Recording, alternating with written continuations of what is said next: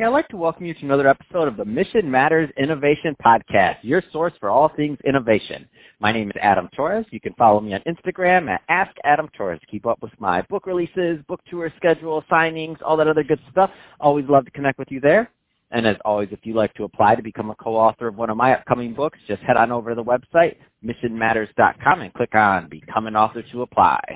All right, so today I have Matt Perez on the line, and he's COO and co-founder over at Nearsoft. Matt, welcome to the show. Thank you. Thank you for having me. All right, so let's just jump right in. I'm excited to get into what you're doing over at Nearsoft. Start off with telling us a little bit more about what you do at the company, please.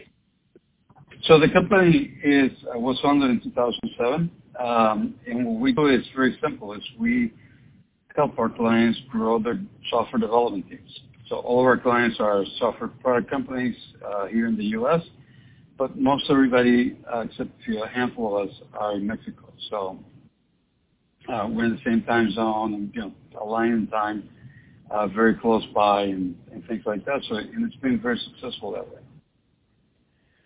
What kind of, based on when you started, so 2007, right before the crash, you've been through an entire cycle, even though the company's, under 20 years old at this point, going a little over 14 years, I should say.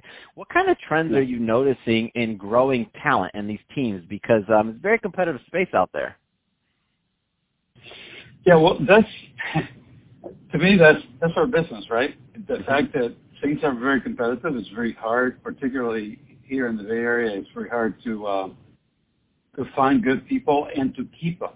Because what we see a lot of the time is you spend a lot of time and effort and money in hiring somebody, and a month later, Google comes by or Facebook or somebody with a big brand name, and off they go. So that's what our business is about, is finding people in Mexico and south of the border, really, who are just as talented as the people here, speak English and all that stuff, but don't have that thing of going to Google or whatever. They like to work with the companies here in the Bay Area, all that technology and all that stuff, but they also like to live close to home, close to their family. And we get the best of both worlds that way.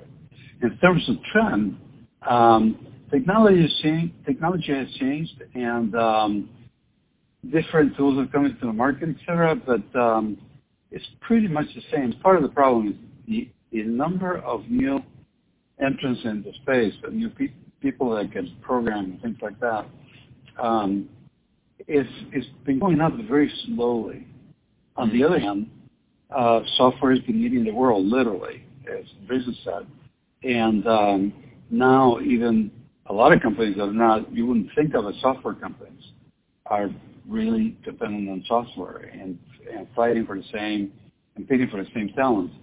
And it becomes very difficult for them because they're seen like banks and things like that. They're seen as, not the latest and greatest, not the place to start a career, et cetera. And it's difficult to do it that way. You compete with the high-tech companies. So, but that's all over the U.S. now. When we started, it was mostly here in the Bay Area, but now we see the same thing all over the U.S.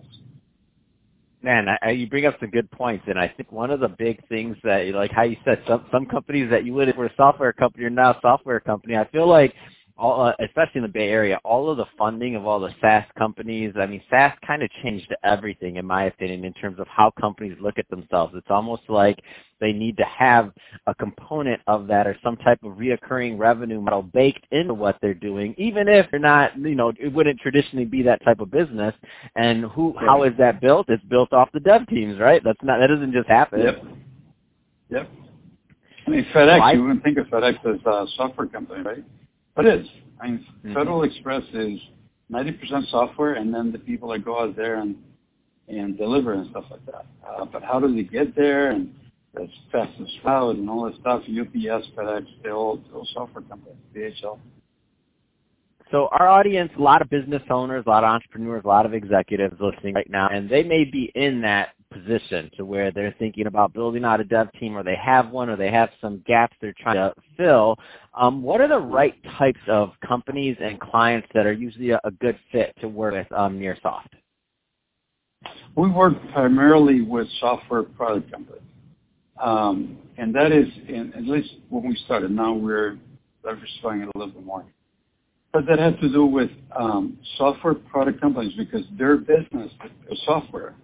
They knew the value of software people. They treated software people respectfully and all that stuff. We wanted to bring that effect of it into the business side. We're also self-managed. We've been self-managed from day one. So we're not into exploiting people or anything like that, and our customers have to be aligned with that. There are a few customers, potential customers that we talk to, and it just comes out in the wash as we're talking to them that, they just want 3 bodies to go do this, and in that case, we're not interested. We hang up nicely, but we hang up. But if you want to build a team and build something sustainable, then we can help you. Can you talk a little bit more about the concept, because I want to assume everybody understands what that means, of being self-managed and what that does for a culture all around? So being self-managed means primarily that we don't have what I call a fiat hierarchy, not an imposed hierarchy. There are no titles. There are no bosses. I'm nobody's boss. Nobody's my boss kind of thing. On the other hand, there's a lot of structure, and it takes a lot of work to make that work. I mean, companies like Google in 2002 and some other companies have gone in that direction, but they thought it was just get rid of the managers and magic happens, and it's not that simple. It's not at all that simple. It takes a lot of work. So we, over time, what worked for us, 10, 12 years ago, doesn't work for us now. But over time, we've been developing different structures and stuff like that, but it's all done by the people that get affected by it. So even profit sharing, right? So it affects everybody. Well, guess what? The formula for profit sharing was defined by everybody. Not everybody, but we have a mechanism called leadership teams where a handful of people get together, they consult with others, et cetera, but they make a decision amongst themselves and then they present it to the rest of the crew. And they get consent or not get consent, which is not consensus. Again, it's very different than consent. Consent is, yes, I can live with that. Consensus is, oh, yes, I agree with everything you said, which is, it's practical. Let's put it that way. And so over time, we've developed all these structures and all these systems that work for that kind of organization. The side effect of that is that people are successful in Nearsoft are people that speak up, show initiative, self-direct, and that's exactly what you want in the development team. You want people who do all those things and not just take orders. So that's what we're about. Man, very, very well said, and I think it does make a completely different type of culture because you want somebody in your dev team who's not just taking orders. I mean, it's night and day in terms of what accountability for a project, timeline, all these other things you're working on. It just breeds a different type of culture. So I understand why you went that route, but I had to ask the follow-up question because it's not easy. Like it's not an easy thing to pull off, especially for the long term, like you've managed to do. Yeah, we when we were 10, 12, people would say, that would last until you're 20, and then we got to 20, and that would last until 40, and then we're 300, almost 400 people now, and and I'm still hearing it. Wait until you get big. Wait until you get to 400. Wait till you get to 1,000. I get it. No, it's amazing. I love it. So Matt, if any kind of plans on the horizon for 2020 for Nearsoft? I mean, other things you got going on? Let me in on the scoop. I know you got some things up your sleeve. So we got bought in 2017. The company got bought back then. We became part of a bigger company called Indicom. And just recently we got together, and we've been operating pretty independently as the other companies. So recently we got together and we came up with a way that we can start working with each other, cross-selling and using each other's skills and stuff like that. So, for example, today somebody was saying, "Hey, what about gaming?" And somebody else said, "Oh, we haven't done gaming, but this other company has."